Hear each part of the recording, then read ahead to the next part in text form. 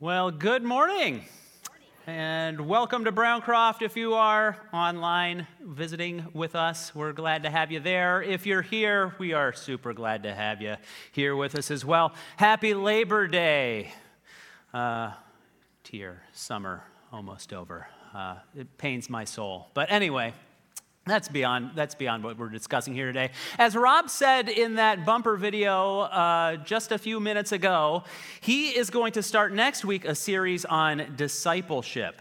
Now, discipleship is kind of this churchy word that we use sometimes, but it essentially means the process of following Jesus and having your life look like his life. And little secret between me and you guys, I've seen some of his notes, and it's going to be good, okay? So you're going to want to be here for the next few weeks because he's going to do an awesome job talking about that. I think the process of discipleship really is a holistic thing, meaning it takes all of our lives. I believe it takes our heads, our hearts, and our hands when we think about discipleship. So our heads, it's our thoughts, what we're reflecting on, our beliefs, our hearts, our emotions, our motivations, our hands, our outward actions. If you think about what we talk about a lot in American society and American churches, sometimes we talk about the head a lot. This is what you should believe, right? Occasionally we talk about the hands a lot. This is what you should do. But this morning, I'm going to be talking about the heart, because I think if you don't get the heart right, then nothing else matters. So the heart of discipleship, that's what we're talking about this morning.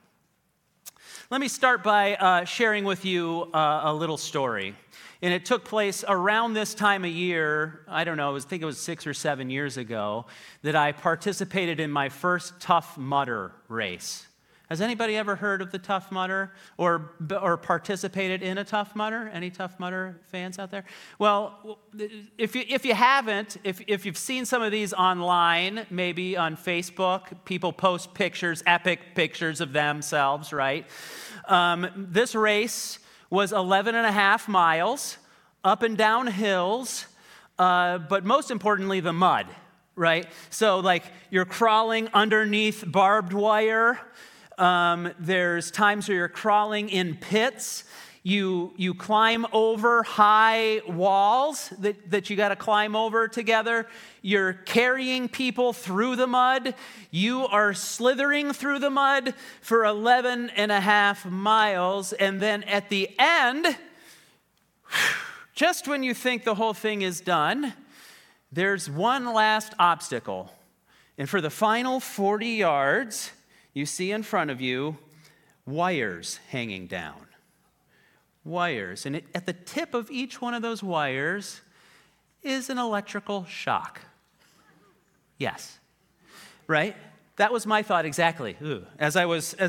So I'm sitting there at the end of this race, and the finish line is right there. All I have to do is run through these wires, right? So I thought, well, other people are doing it.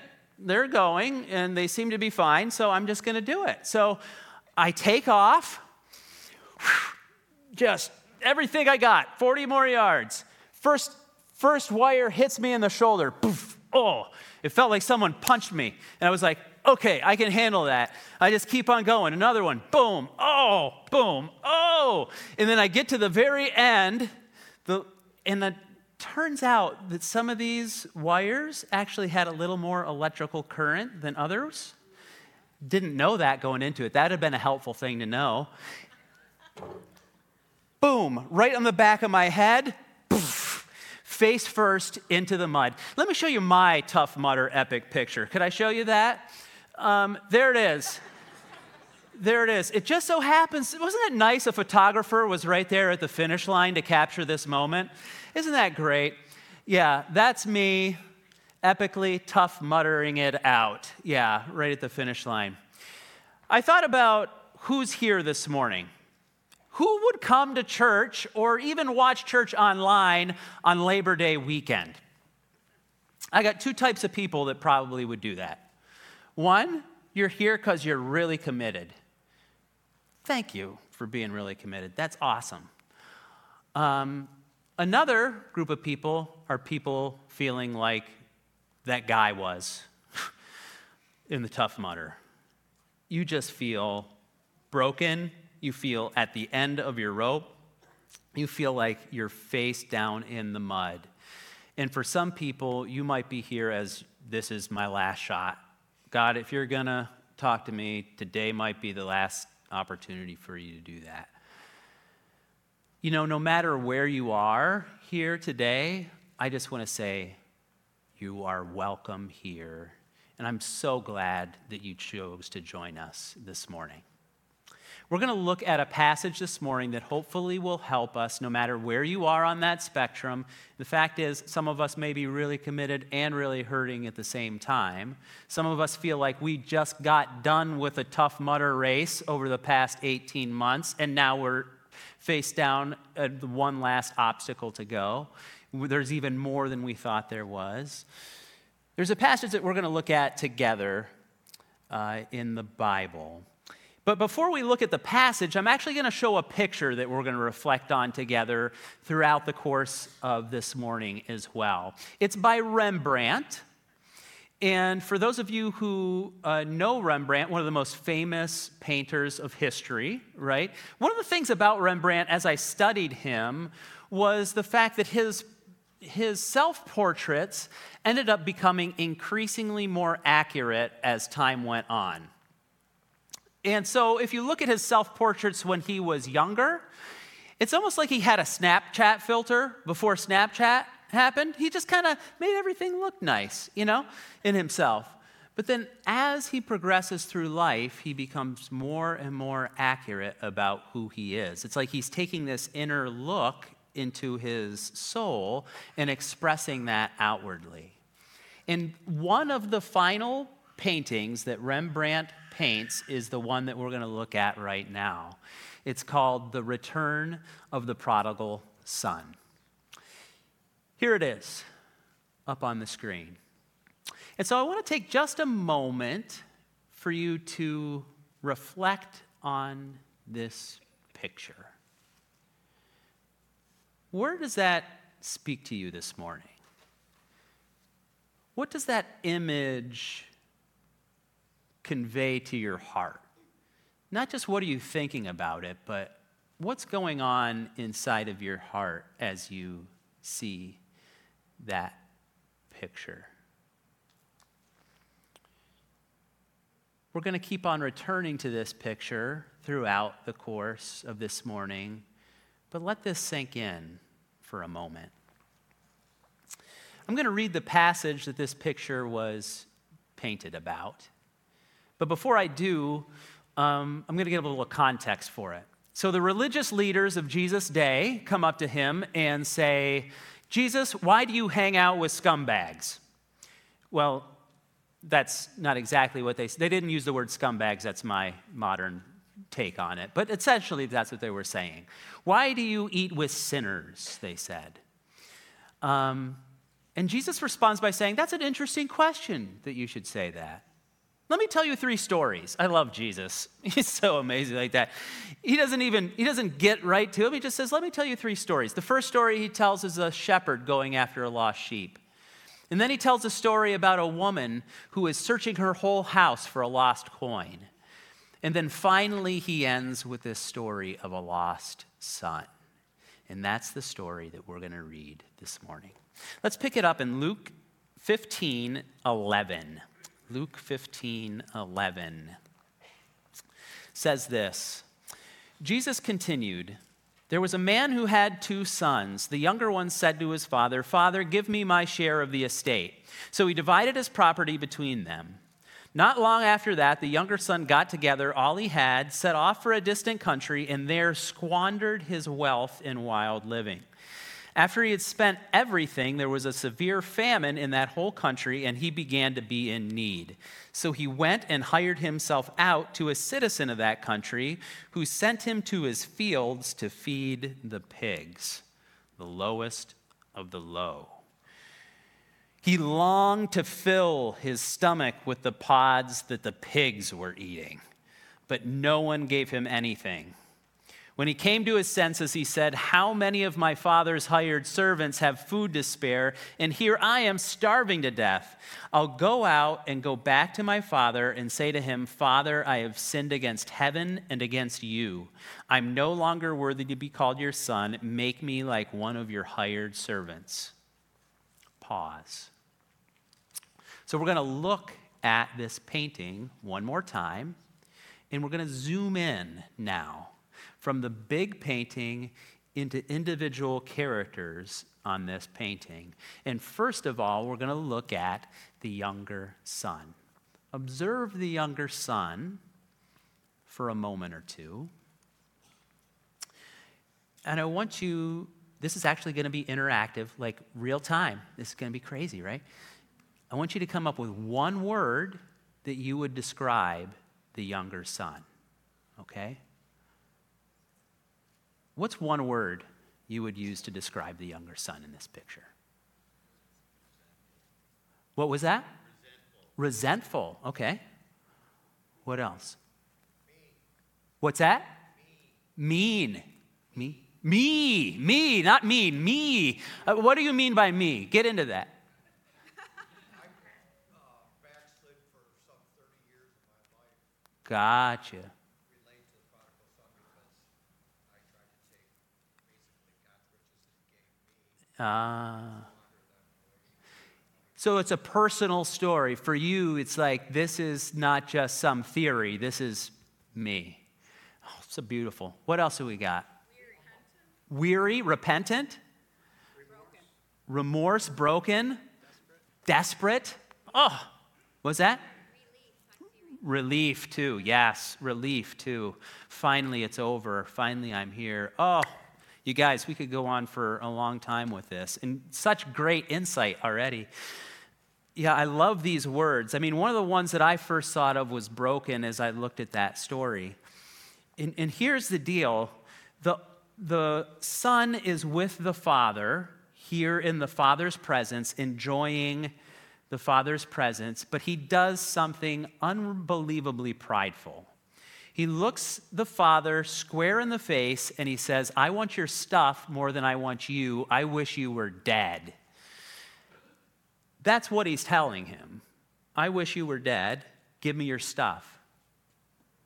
Now, the father has a couple of different options in this moment, right? He could just say, "Oh, I'll show you, wish I was dead," and like smack him upside the head. He could kick him out of the house.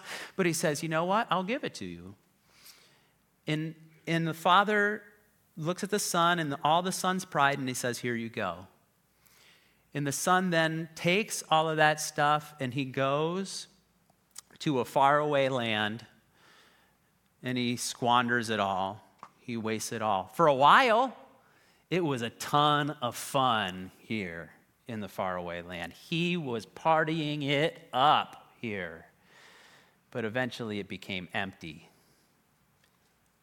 And more the loss started to set in. And no one was there when all the money ran out. And the hollowness set in his soul. Has anybody ever been here in this spot before? It's not a fun spot to be.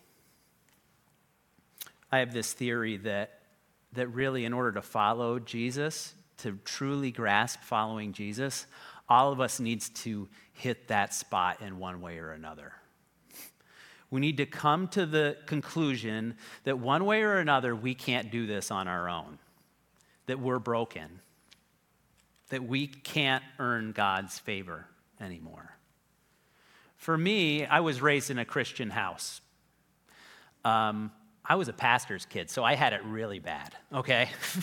I knew all the right answers you could know from the time I was in the crib, all right? I went to Christian high school. I went to Christian college. There's nobody who knew more stuff than I knew.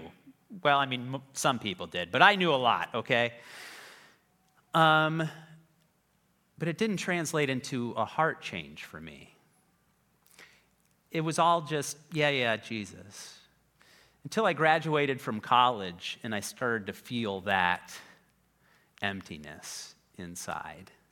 I started to feel the longing for more and for purpose in my life. And the purpose wasn't found in me. I couldn't create this purpose on my own. It had to be something outside of me. And I remember starting to read the Bible again at this stage of my life. And two things hit me. Number one, man, I'm more messed up than I thought I was.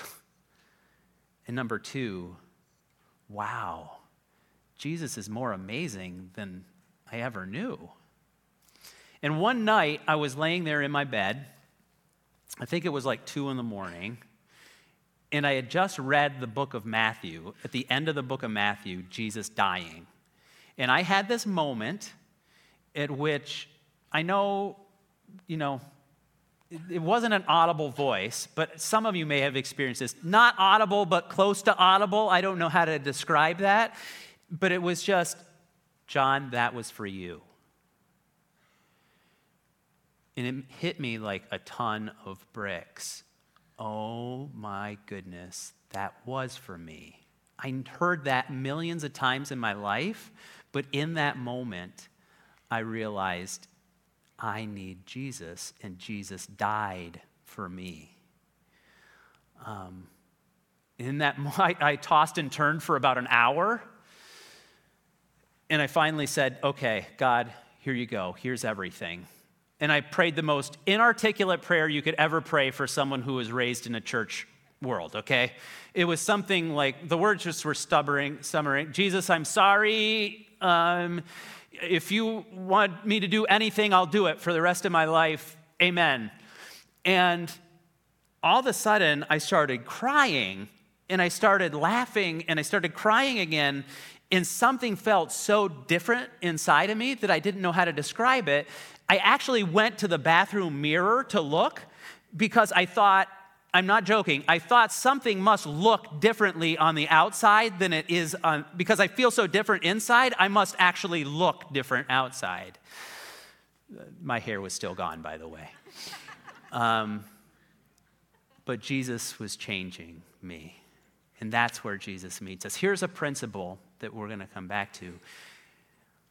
God is patient with our pride, but he blesses our brokenness. He's patient with our pride, but he blesses our brokenness. Let's keep on going on with this story, and let's look at the father in this story. Pick it up in verse 20. So he got up and went to his father. But while he was still a long way off, his father saw him and was filled with compassion for him. He ran to his son, threw his arms around him, and kissed him. The son said to him, Father, I have sinned against heaven and against you. I'm no longer worthy to be called your son. But the father said to his servants, Quick, bring the best robe and put it on him. Put a ring on his finger and sandals on his feet. Bring the fatted calf. Let's have a barbecue and kill it. Let's have a feast and celebrate. For this son of mine was dead and is alive again. He was lost and is found.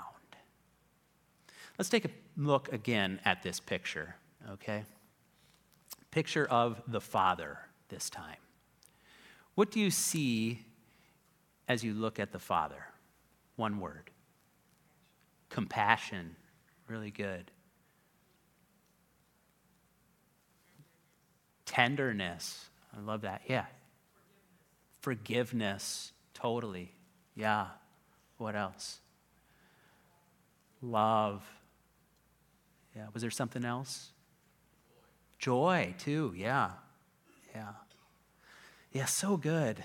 I mean, if you look at that picture, the overwhelming sense of acceptance and love, right? And it's not that the Father is, I think sometimes we have this vision of God standing there with his arms crossed, like, you better come back to me, and you better be bringing all the money that you squandered as well, or else you're not getting back into my house. But that's not the picture that Jesus paints of the Father in this passage. The picture that Jesus paints is a picture of him looking and waiting for the Son to return. And when he does, this isn't culturally speaking, we don't resonate with this as much, but what the father does is super scandalous. He runs out to meet the son. Old men in that culture did not run.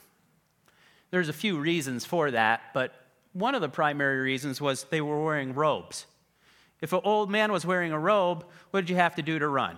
You had to hike up your robe. If you hiked up your robe, their boxer briefs weren't invented yet, so you had to, it just was like, just don't do it. Okay, so old guys just didn't run. So he runs out to greet his son, and there in this moment, the embrace happens.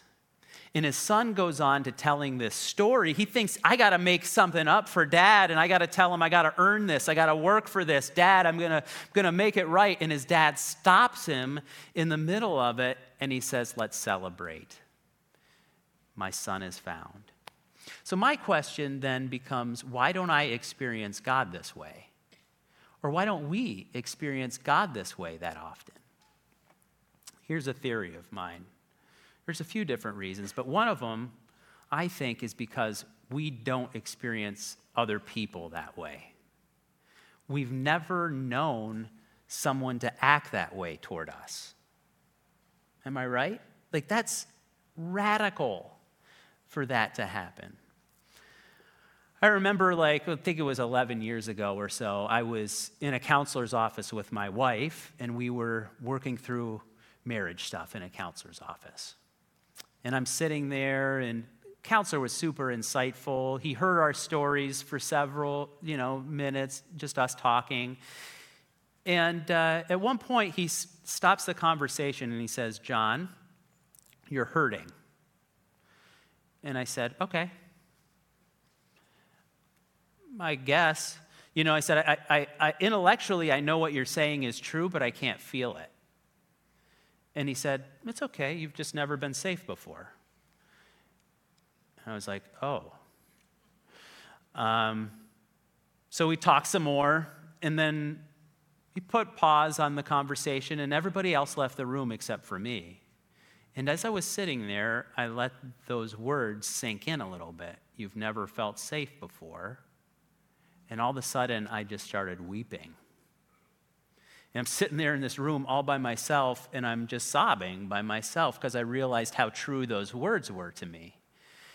And then my wife comes in, and I think she was probably freaked out at first, but she didn't act freaked out. So she just kind of put her arm around me. She didn't say anything. She didn't fix it. She just put her arm around me and let me cry. And that for us was one of those turning points in our marriage because I felt what it felt like to be safe for one of the first times in my life. And that's what Jesus is pointing to God and saying God is the ultimate safe figure in your life. You can bring anything to him.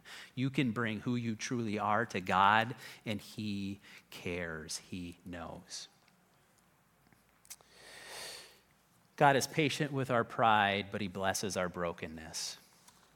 We're going to just end up here on the final part of this picture, and that's of the older brother. Let's look at his picture here together, the older brother. As you look at this, what comes to your mind?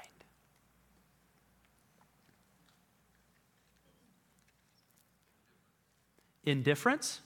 That's a good word. I like that one. Yeah. What else? Yeah, Bud.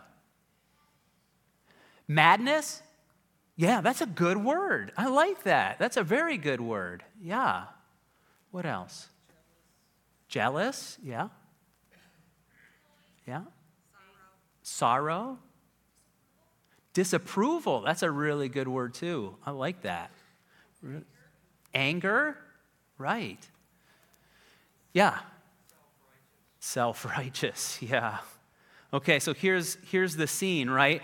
The father and the younger brother are in an embrace. And I think Rembrandt does a good job with this picture because here's the older brother kind of in the darkness, separated from them. And in this distance, there's judgment in between this distance, right? There's a lot of judgment happening here. Now, sometimes people will say to me, I don't go to church because church is filled with judgmental people, right? You know how I respond to that? Yeah, you're right. I don't argue. Like I said, I grew up in the church. The church is filled with wonderful people. But there's also a lot of judgment that happens in churches too. In my own heart, there's stuff that happens that's judgmental. But if you think you're going to escape judgment by escaping the church, that's just flat out wrong. Because the whole world is judging every day. Everybody's judging everybody, right? Let me throw out a couple trigger words for you right now. How about vaccine, right? Mask. Just throwing out a couple there. Just scroll on your social media feed and see how that turns out for you in terms of a non-judgmental zone, right? It's filled with judgment. The whole world is, but we're called to a different experience as Christians. And if we reflect back on why Jesus is telling this story, it's about the religious leaders asking him the question, why do you hang out with scumbags? And Jesus is getting around to the point, and he's saying, because they realize they need help, but you don't. And this is the scariest place to be. Because the older brother is just as lost as the younger brother, but he doesn't even know it. And that is scary. Remember what I said before about your head and your heart and your hands, right? The religious leaders had all of the knowledge in the world that they could possibly have about God. All of their actions they lived holier than anybody else around, but their hearts were far from God. And that will always get you in trouble. And so Jesus brings out the point that pride, God is patient with pride, but he blesses brokenness. Now, when I say that statement, God is patient with pride, I think the reason why Jesus gets around to this is that does not mean that God condones pride, because eventually people who are proud it catches up to them. The Bible tells us this: God opposes the proud, but he gives grace to the humble, right? And it also doesn't mean you're not going to have to suffer consequences if you're proud. There's a lot of proud people that will have to suffer consequences for their pride. But what it does mean is there's a safe place. If we turn to God in brokenness, there's a safe place there for us. That's what I pray for all of us, that we would experience. At the end of that Tough Mudder race, I was there with my face in the ground. As soon as it hit the ground, I heard someone yell, "Bro, are you okay?" It was my brother-in-law. Now, I've never had a brother, but I have a brother-in-law who's like a brother. And so we hang out together all the time, and we were running this race together. And he goes, "Bro, are you okay?" And I'm like, "I think I got knocked out." And he's like, "Okay." So I crawl to the finish line, right? And I get up, and he helps me up, and he's like, "Okay, let me take you over to the t-shirt table. Which t-shirt you want?" "That one." "Okay, great. All right, let's get the t-shirt." And he's just talking me through. He's making sure I'm okay. And that's the picture of what Jesus does for us. In our brokenness, he meets us right there and says, "Bro, I'm here. Let me take you to the Father. Let me take you to the place where you're safe. Come on with me." And he didn't just love us enough just to talk words for us. He loved us enough to put those words into action and to die for us. And that's what we're celebrating here this morning. We're about ready to celebrate communion together. But before we do that, I just want to ask you, where are you this morning? Where's your heart? Is your heart in a spot where you came into church this morning or online this morning and you're thinking, "Wow, God's pretty lucky to have a follower like myself"?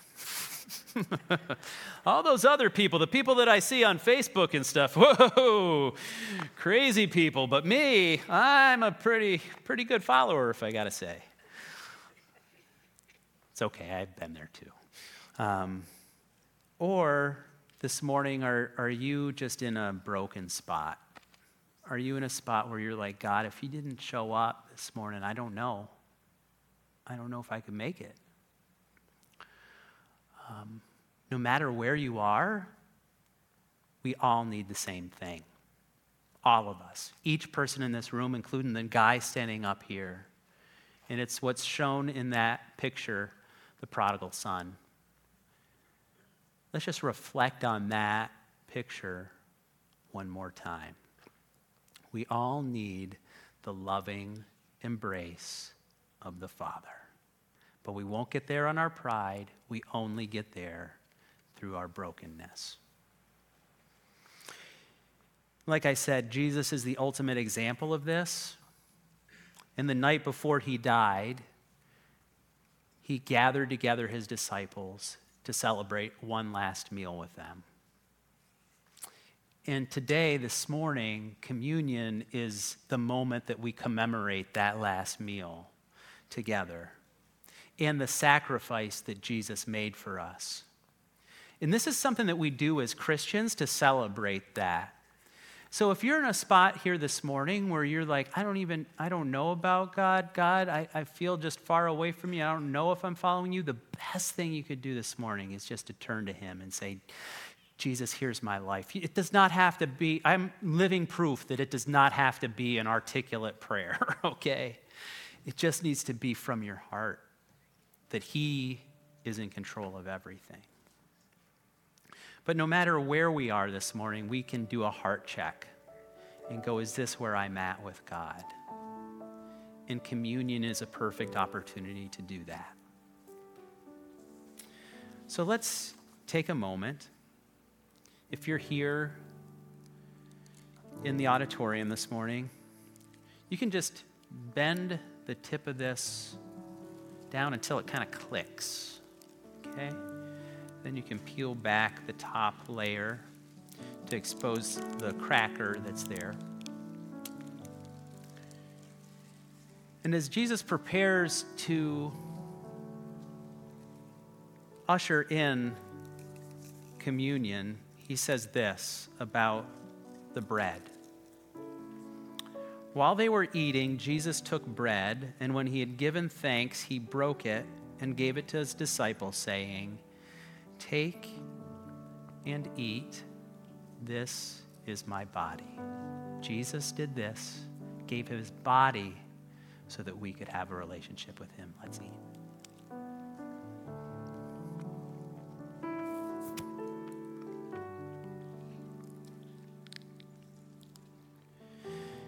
And you can peel back the foil over the cup. And in that same meal, Jesus takes a cup of wine.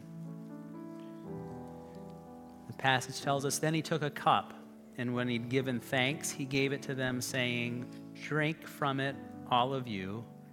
This is my blood of the covenant, which is poured out for many for the forgiveness of sins." Let's celebrate.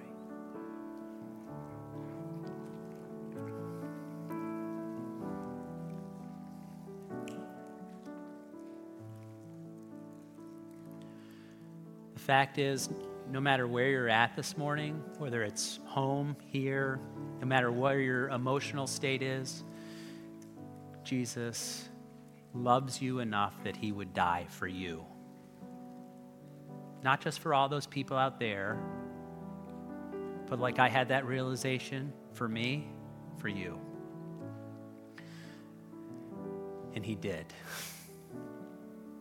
We can celebrate that this morning and run to the loving embrace of the Father. Let me pray for us.